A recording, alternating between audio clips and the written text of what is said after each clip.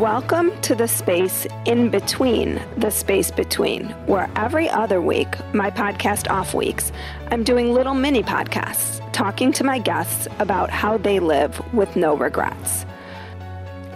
So today I have Amy Lipkin Gould, who was my guest just last week on the podcast, and we talked a lot about what happens to us when we die. And using the framework of death, I want to know the little things that you can do to live your life without regrets. Did I stump you?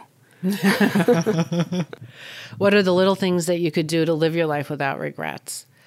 Well, what I do to live my life without regrets is I try to have a meditative practice where I sit in presence.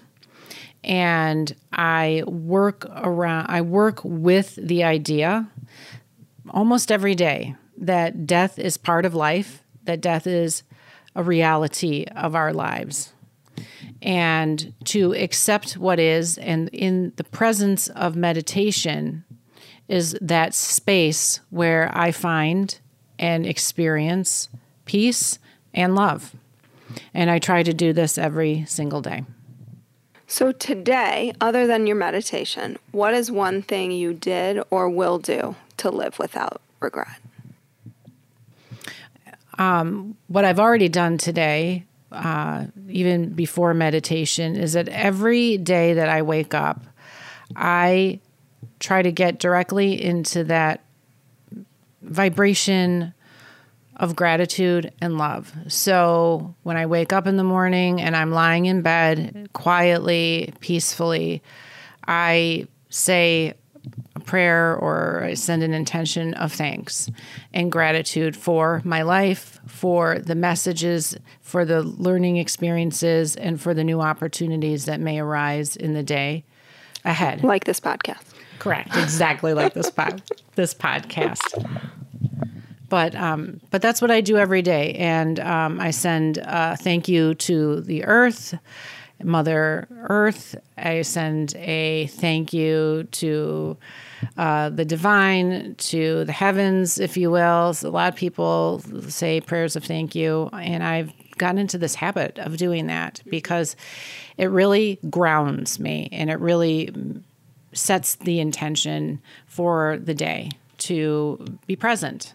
But it sounds like when you're saying thank you about things that are, you're not saying thank you for,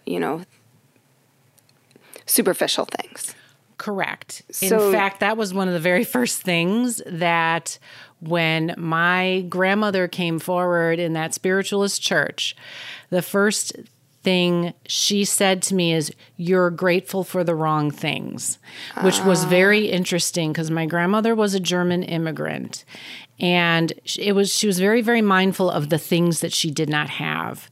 She even came to this country without a coat. She had 2 pairs of underwear. So I was raised around like, oh, we're grateful for the house and we're grateful for our clothes and so I was kind of in that space of that. So talking to the superficial, correct. I'm grateful for my health. I'm grateful for my family's health and for our well-being and I set an intention to live compassionately and to live kindly and to live presently for the love that I experience and that I'm open to the possibilities of opening that up more and more and more. Well, thank you so much again for your time. And if anybody's interested, you can reach Amy at www.amylipkin, Lipkin, Gould,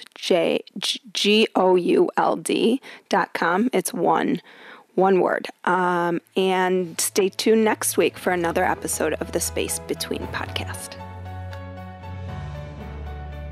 Like what you heard today and want to hear more? Curious about what comes next and what it all means? You can subscribe on iTunes. Just go to podcasts and find Life, Death, and the Space Between and hit subscribe.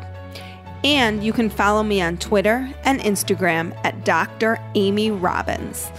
Ask me any questions you might have, let me know what else you'd love to hear about, or just share your story. I can't wait to hear from you.